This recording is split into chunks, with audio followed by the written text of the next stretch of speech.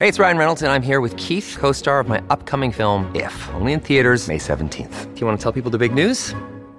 All right, I'll do it. Sign up now and you'll get unlimited for $15 a month and 6 months of Paramount Plus Essential Plan on us. MintMobile.com/switch. Upfront payment of $45 equivalent to $15 per month. Unlimited over 40 gigabytes per month. Face lower speeds. Videos at 480p. Active Mint customers by 531.24 get 6 months of Paramount Plus Essential Plan. Auto renews after 6 months. Offer ends May 31st, 2024. Separate Paramount Plus registration required. Terms and conditions apply if rated PG. Hello, everybody. This is Marshall Poe. I'm the editor of the New Books Network. NBN listeners like to read books and buy them. So we thought we'd tell you that right now, our friends at Princeton University Press are having a remarkable site-wide sale. You can get 50% off books, including ebooks and audiobooks, with the code 50, F-I-F-T-Y, at checkout until May 31. You can save some real money on Princeton University Press books. I encourage you to go there and check it out. Welcome to the New Books Network. Hello and welcome to another episode on the New Books Network. I'm one of the hosts, Dr. Miranda Melcher, and I'm very excited today to be interviewing Dr. Rosemary Salomone about her book titled The Rise of English, Global Politics and the Power of Language, published by Oxford University Press in 2021. In the book, Dr. Salomone offers a commanding view of the unprecedented spread of English as language and the far-reaching effects that it has on global and local politics, economics, media, education, business, and a whole bunch of things all over the world in countries that speak just English, countries that speak many other languages in addition to English, and helps us understand kind of what the impacts are of having such a dominant language in today's world. It's a really fascinating book that covers a lot of different things, so I'm really excited to welcome Dr. Rosemary Salomone to the podcast. Could we start off, please, Dr. Salomone, with you introducing yourself and explaining why you decided to write the book? Certainly. It's been a rather, a long and circuitous journey to this book. I'm a law professor who was initially trained as a linguist. And while working toward my PhD, I also taught English to international students and developed bilingual programs for Italian, Spanish, and Haitian Creole speaking immigrant students in primary and secondary schools in New York City. Since entering academia, my research has focused on educational equality and more recently on comparative equality. And I teach courses in constitutional law and government regulation, children and the law, and a course on comparative equality and anti-discrimination law. For a number of years, I've been writing on language rights, taking me back to my roots in linguistics.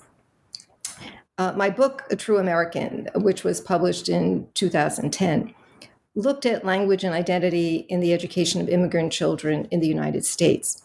But the book closed with a chapter on Europe, and that is where my current book, The Rise of English, begins. What initially brought me to this particular book was back in 2013. Where there were two legal disputes in Europe over university programs taught in English. In France, it was a legislative proposal that would allow university courses to be taught in a language other than French, and obviously it was going to be English. At that point, prominent professors in France were calling the project an assault on the French language. In Italy, it was a plan to offer all graduate courses in English within 2 years at Milan's Polytechnic Institute. There, 100 professors challenged the plan in court. The French legislation was ultimately adopted. In the case of Italy, that litigation floated through the various levels of the Italian court system, went up to the Constitutional Court in Italy, and there the court held that students have the right to learn and professors have the right to teach in their native language.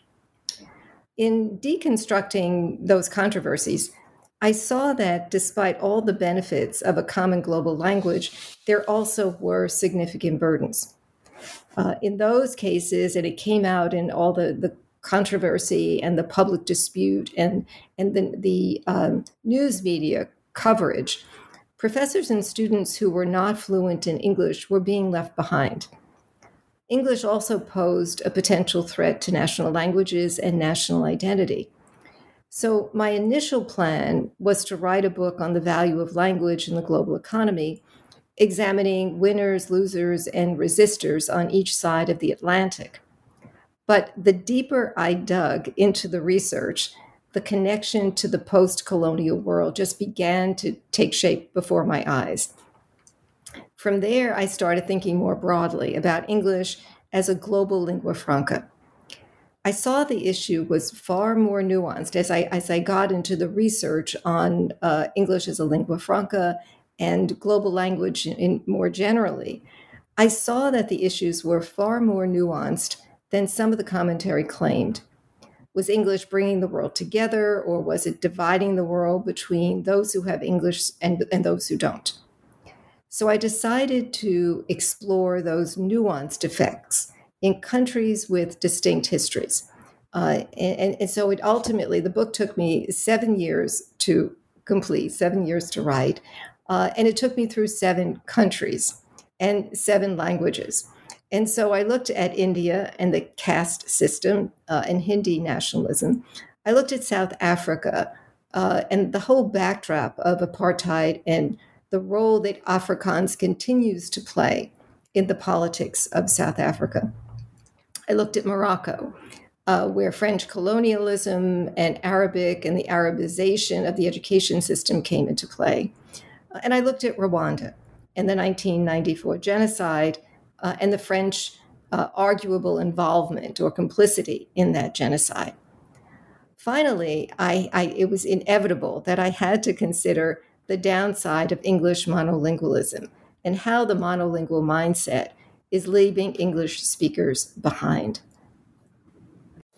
As you said, the book covers a massive amount of ground, and I'm in a lot of ways glad as a reader that it kind of expanded beyond your initial thinking. I think that brings out the richness of the conversation and debates and ideas that you've just given us a brief journey through. So thank you for that wonderful introduction. I'd love to pick up on the idea of the lingua franca, because of course, in some conversations, we do hear the idea of kind of English as the new Latin. To what extent can we compare Latin and English as being dominant lingua franca of their eras? It is inevitable to compare English with Latin, and you hear that comparison being made quite frequently. But, well, I'll give you the commonalities and then the stark distinctions. Like English today, Latin did hold a monopoly over language, especially in the sciences, and it held that monopoly long after the fall of the Roman Empire in the 5th century. Yet the force of English is far stronger and consequential than Latin for a number of reasons.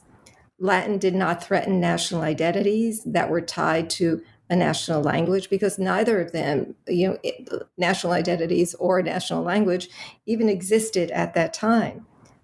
Latin did not have a modern technology, and especially the internet or high-speed air travel, that could solidify its status as a common way to communicate. And so Latin just could not fuel a global economy as English has done. Nor did Latin have a system of compulsory schooling, either promoting or resisting it as we have today. So as much as we say that English is the new Latin in terms of it being a lingua franca, it is far more powerful than Latin ever was. That's really useful to know because that comparison does come up so often. So thank you for kind of illuminating the truth behind the myth. I'd love to next go to where your book primarily starts, which, as you said, is in Europe. Why do you argue that the gap between, quote, rhetoric and reality of multilingualism in Europe, end quote, is so large? On the one hand, the European Union, through numerous directives and resolutions, has encouraged its member states to teach all children their mother tongue plus 2 additional languages. So there's what's called this mother tongue plus 2 agenda or program. And the idea behind it is to promote European integration among the member states and to promote job mobility among Europeans. On the other hand, both the EU institutions and the countries that belong to the EU have felt this pressure to prioritize English for its value in the global economy. So we see the European Council, the European Commission, the European Parliament, all increasingly using English as an informal working language, even though the EU recognizes 24 languages among its members. The EU also has no authority over education policy, so it has to rely on the will of state officials and education officials in the member states to take some action with regard to promoting multiple languages. Throughout Europe, English is typically the first foreign language that children learn in school, and the one that they learn for the most number of years. For many students, multilingualism, or what the Europeans would call plurilingualism, has come to mean native language plus English. So it's come to mean two languages, not multiple languages, even though many students do learn more than two languages. But that said, though many students do study a foreign language and several foreign languages, and that most notably is English, in many cases, it may only be for a few hours a week. There's also a severe shortage of teachers who are proficient in foreign languages, and especially in English. And so there is this serious gap between the rhetoric and the reality of multilingualism in Europe, and that gap is related in large part to English. How then have European countries tried to moderate between the benefits and burdens as English, particularly when it comes to using it as a medium of instruction? This has been really difficult for European countries to walk that tightrope. Universities have tried to reap the benefits of English by offering courses and programs entirely in English. Some countries like the Netherlands and Germany and the Nordic countries like Sweden and Norway and Denmark, they moved earlier and more quickly in that direction as compared to others, say like Italy and Spain. But even there, these programs have generated ongoing debate over the quality of teaching and learning and the potential threat to the national language. So even while my study began with these controversies in Italy and France, the third country I did look at, and there's a separate chapter in the book, is the Netherlands, because I felt that was a country that had a very different history of teaching English or English-taught programs, and I wanted to see how that has worked out, how it's played out over the years. Universities adopt what we call EMI, English Medium Instruction, for a variety of reasons.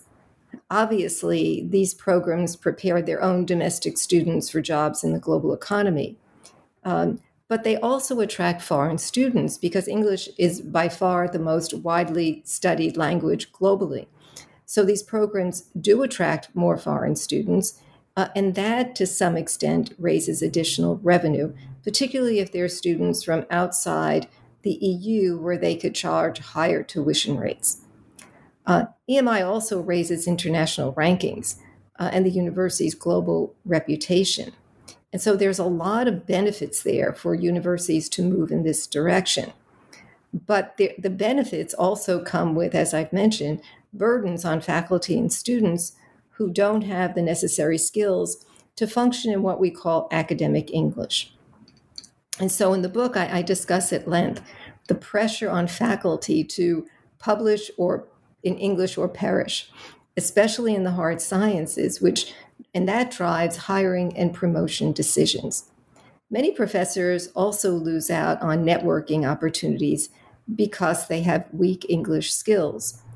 For example, academic conferences more and more are held exclusively in English. It used to be, and I've seen this transformation or evolution over the years, where conferences in Europe, for example, might be held in several languages. There might be interpreters where you could wear headsets. And now more and more, they're just being held in English. And as for students, some students really struggle to understand whatever readings are assigned on a deep level and to articulate their thoughts in writing in English. There's also an equity problem. And that problem is all too often overlooked. These programs tend to favor students, both domestic and foreign, who attended well-resourced private and public schools where the quality of English teaching was high, or students who had the advantage of private tutoring in English. And you see this is much more common in Europe, in Western Europe, for middle and upper class parents to hire private tutors for their children to learn English.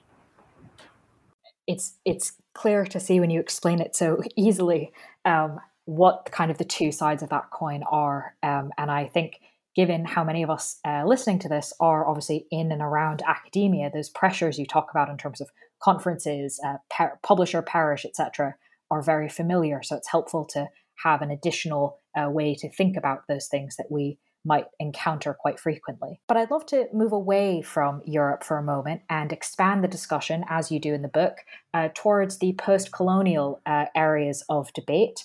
And I was particularly interested in the section of the book that looks at what languages are spoken in Africa, and particularly sort of tensions between English education, French, and Mandarin as well as a growing area in Africa.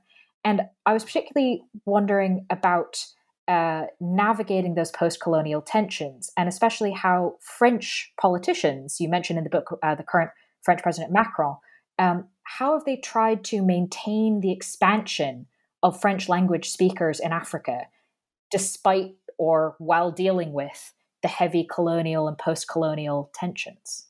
That aspect of the book really intrigued me. There is much I learned from the book in writing it, for sure. But there are some aspects that intrigued me more than others. France, above all, has mightily tried to preserve its national language and the status that French once had as the language of culture and diplomacy. French President Emmanuel Macron, he's put great effort into resetting the colonial narrative in France's former colonies, and especially in Africa, where English seems to be weakening France's grip. Macron, by promoting French under this banner of multilingualism, he's dismissed English and at the same time drawn a picture of French opening doors internationally to these countries and to their young people. Back in 2017, Macron made a now famous speech to university students in Burkina Faso, where he warned that, and I'm quoting him, to reject the French language because English is more fashionable in Africa is to ignore the future.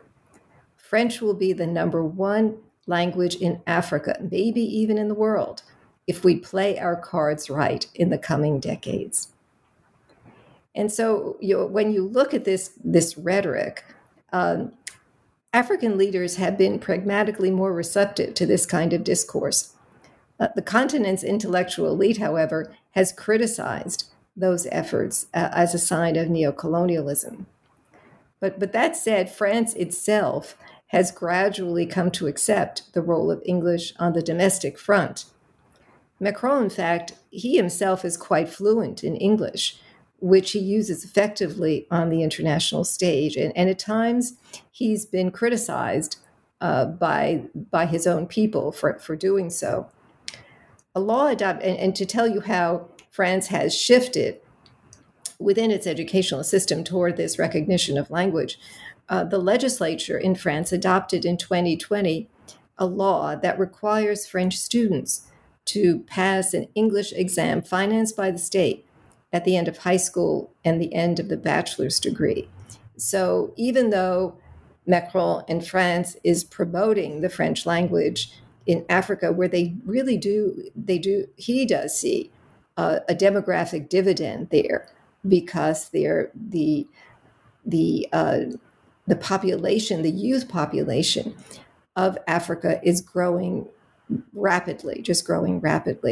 And so France sees the opportunity for expanding the number of French speakers in the world by focusing on Africa. But that said, on the international side, within France itself, France is coming to understand that English is dominating as a lingua franca globally. quite a balance to strike then, or a tricky situation to try and pick your way through for the French president, which is fascinating. So thank you for explaining that. I'd love to stay in Africa for a moment and ask about one of the countries that you mentioned in the introduction of Rwanda, which, as you said, has some tensions as well with France and French as a language, as well as, of course, its native language, Kinyarwanda, but also now English. So I'm wondering if you can help us understand why it makes sense, in some ways, for Rwanda to move quite heavily towards English, but similarly, perhaps to Europe, where this push towards English actually is also creating some issues within its education system. For Rwanda, it's made sense both politically and economically. And so the country's move toward English has much to do with the genocide of the 1990s, but it also has to do with the value of English in the global economy, and the fact that Rwanda, which was a former French-speaking Belgian colony, would benefit from trade with its English-speaking neighbors to the east. When Rwandans who had been exiled, and it was the Tutsis who had been exiled in English-speaking Uganda, when they returned and took control of the capital, Kigali, in 1994 in the wake of the genocide, they brought English with them. This was a generation that had grown up speaking English in Uganda. They also brought a very deep hostility toward France for its alleged backing of the Hutu forces responsible for murdering up to 1,000 Tutsi. So it was no surprise when Rwanda in 2008 replaced French with English in government and in commerce and in education. It was this very dramatic switch over to English. Rwanda also joined the English-speaking East African community, and that gave the country fewer trade barriers and free labor mobility. So the switch to English benefited Rwanda economically. At that point, English-speaking investors were just racing into the country and pouring money into the country. But the quick turnover to English in the schools really was another matter, and it stalled from the start. And it was clear why it was stalling. They just had a scarce supply of English language materials and English-speaking teachers. Of the country's 31,000 primary school teachers at that point, only 15% had been educated in English. In 2011, and it was largely under pressure from organizations like UNICEF, the government decided to pedal back a bit and to partially revert to teaching in Kinyarwanda, the national language, in grades 1 through 3, and then English would be gradually introduced after that point. But it's been estimated that it will take 2 generations to develop a core of teachers who were themselves adequately taught in English before students will be prepared to study in English at the university level. Just to give you a sense of the low level of English skills within Rwanda, even in recent years, in a 2019 study of English skills among adults in 100 countries worldwide, Rwanda ranked at 95, and it was the lowest in Africa. So there are still lingering problems to this day in terms of education and English skills in the country. That is a definite gap and an interesting way in which sort of the economic sense, I suppose, at the top of the economy doesn't necessarily translate. But speaking from the top to kind of the bottom of society, you also talk in the book about India. And in India, there's also sort of a political and educational question around English. But I was particularly interested to pick up the part where you talk about the Dalits, which in the caste system are the lowest rung. What hope does this population see in English in India? To what extent do you think that hope in English is actually manifesting? Just to give a little bit of the background of the caste system, it's existed for 3,000 years. Historically, it's divided the population into 4 groups by occupation and social status. But the Dalits, or what are called the untouchables, and literally they are treated as if you cannot touch them, were considered so low that they fell totally outside the caste system. And the Dalits still suffer discrimination, even though the 1949 Constitution made discrimination on the basis of caste a crime. For the Dalits, the way they see it, Indian languages all carry a legacy of caste. And so they see English as an egalitarian language, as a tool of empowerment. English is going to lift them up out of poverty. Even the poorest parents are willing to pay for their children to attend low-fee private schools where the quality of English teaching is often shamefully low, and nothing like the quality of teaching in the higher-end English private schools. And while it's true that the circumstances for many Dalits have improved, enrollment in higher education, for example, among the group is still only 18%. As compared to 27% nationwide, which that in itself, across the country is a low level, but it's still lower than the nationwide level. And the government is largely to blame for failing to provide the education that's needed, whether it be in English or in Hindi, to lift the Dalits out of poverty. Interesting. I think that's, I understand you didn't necessarily design it this way, but I think the example of Rwanda and the sort of idea of top-down and then India is really fascinating and brings a lot of nuance and complication and kind of really makes you think about, hang on, what is the impact of English being such a dominant language globally? So thank you for including that and explaining it to us. I'd love then to turn towards, as we come towards the later end of the interview, to turn towards the English-speaking countries and particularly for now, the United States. And one of the things you talk about is about bilingualism and how kind of the US being a relatively dominantly English-speaking country, but of course having lots of other languages within it, and how different parts of the country have thought about bilingualism, how it's been related to education. And I was really interested to read about Utah being one of the leaders in promoting language education at the state level. Can you tell us a bit about why that is? Quite frankly, I was very interested in learning about Utah because it was something that I did not really have a sense of. But Utah has been a phenomenal success in promoting what are called dual language immersion programs. These are programs where students are taught in two languages at different parts of the day. And it began back in 1979, which is quite a while ago, with a Spanish-English program in one school district. But it took another 3 decades for the idea to really take off.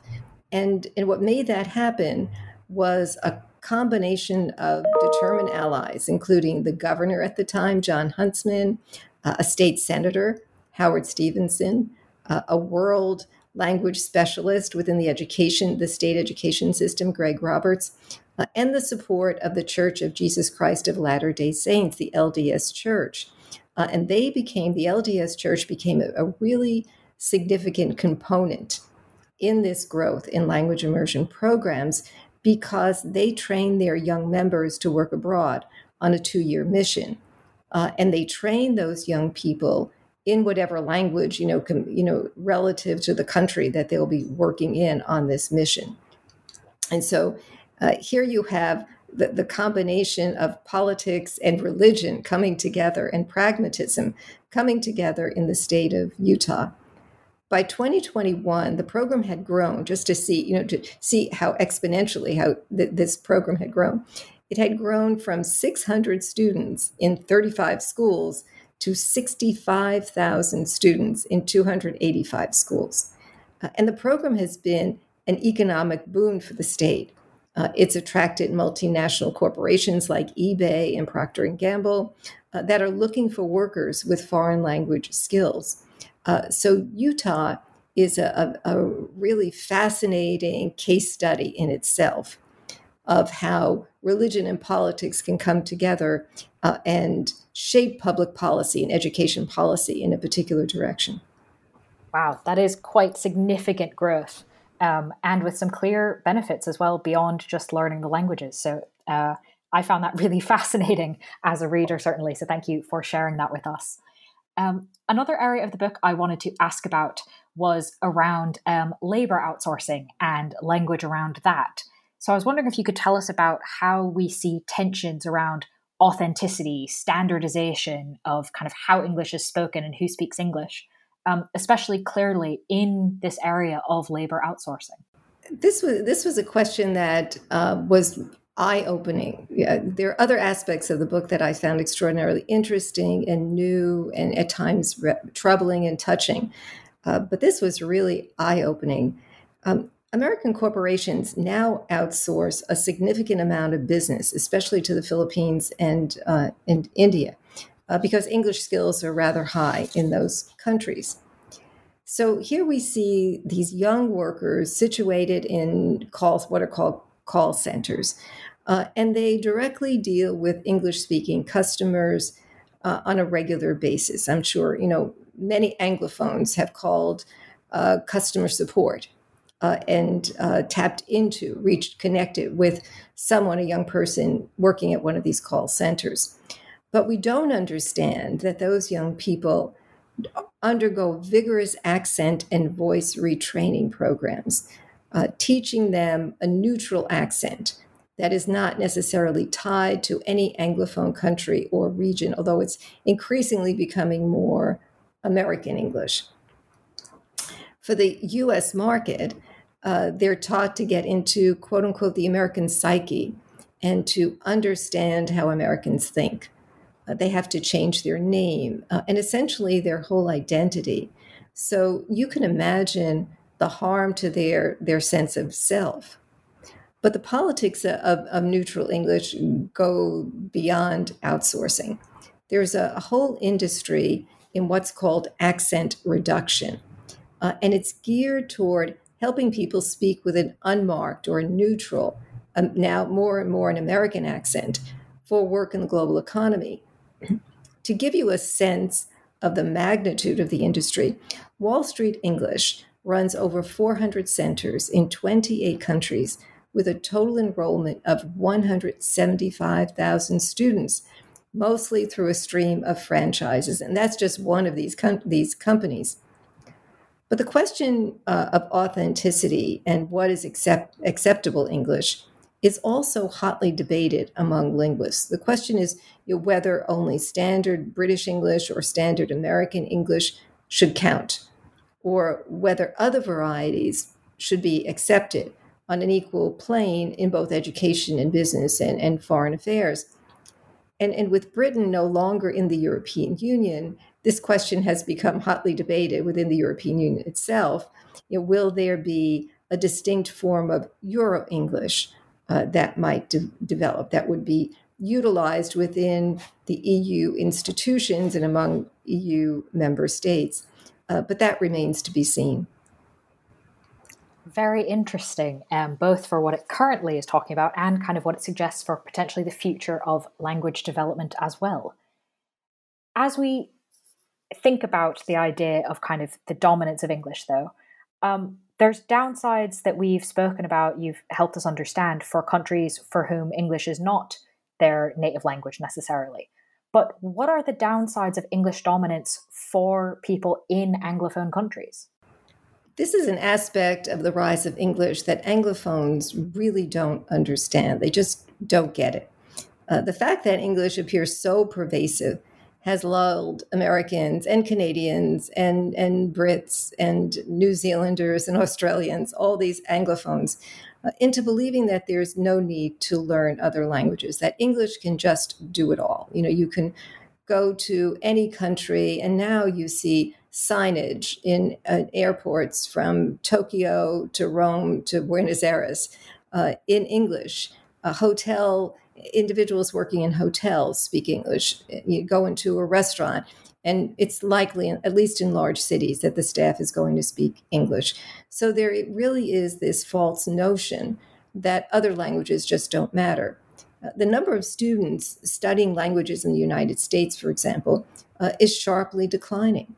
A century ago, 89% of colleges in the US required that you had to have previously studied a language other than English in order to be admitted. 89%, 100 years ago. By 2020, that number had dropped to 25%, 89% to 25%. Besides, only a quarter of the world is even minimally competent in English, so the idea that the world speaks English is just untrue. And that means that monolingual English speakers cannot tap into a large body of knowledge or take advantage of many business opportunities because of their lack of other languages. When you look at the global economy and mass migration and diplomatic tensions, they've all created a need for speakers with multiple language skills that most English-speaking or Anglophones lack. Even worse, Anglophones risk the world talking over their heads while they become more and more politically and culturally isolated. Reading or listening to world events through different language media gives you a much bigger picture than limiting yourself to English-speaking outlets. And I tell my students this again and again, particularly my students in my comparative equality seminar, because they're students who are interested in comparative law and in looking at law in a global perspective, that you're so limited by just accessing current events in your own language or in English. It also gives you a sense of how others are processing our politics. Yet even beyond job opportunities and foreign affairs, even beyond these more utilitarian motives or purposes for learning other languages, there's just the incredible experience of reading the great literary masters in the original. I do appreciate the art of translation, and I'm currently reading 2 books simultaneously on the art of translation. But still, I've tried working from an original text in Italian or French, which I do read, then reading the translation in English, and you really do lose something. You're reading a really it could be a very competent translation of the original, but you're not reading the original. So there are many reasons for Anglophones to be concerned or to be warned of this downside of English only. That makes sense. There's quite a number of downsides there. So thank you for explaining that. You mentioned at the beginning that this book took 7 years to write, and hopefully in this interview we've given something of a snapshot of the number of different things that it touches on, the debates it brings to light and puts in conversation with each other. And so it's clearly something you've worked a lot on and have been able to kind of create these stories for us to understand, which is incredibly interesting and helpful. But the book is out now. So what are you working on now or next? The chapter in the book on the new scramble for Africa led me to think more about the political implications of knowledge diplomacy, including language, as a form of soft power. And so I'm now looking at how China's use of the Chinese language and these joint education programs with Africa, where, again, the youth population is growing rapidly, of how it's challenging France and Great Britain in their former colonies. While the U.S. is now making gestures, we see, toward re-engaging Africa, though not through knowledge diplomacy. So, my question here is, does it really matter that is China entering the hearts and minds of young Africans? And there's a recent study that was published. It was a survey of young Africans that indicated that they felt more positively toward China than they did toward the United States. So to what extent is the United States or Western countries in general losing out here with regard to China through the Belt and Road Initiative, but also not just through infrastructure? And a lot of the discussion talks about infrastructure and economic development, but seems to bypass this notion of knowledge diplomacy. To what extent should Western countries be more mindful of those efforts on the part of China, and whether or not it could have any effect on democracy and the rule of law on the continent. So this project is still in a very early stage, but I'm curious to see where it might lead. That sounds fascinating. Hopefully that will be another book and then we can read that as well. But in the meantime, while you go off and work on that, as a reminder, the book we've been primarily talking about is titled The Rise of English, Global Politics and the Power of Language, Oxford University Press in 2021. Dr. Rosemary Salomon, thank you so much for being on the podcast. Thank you, Miranda. It's been my pleasure.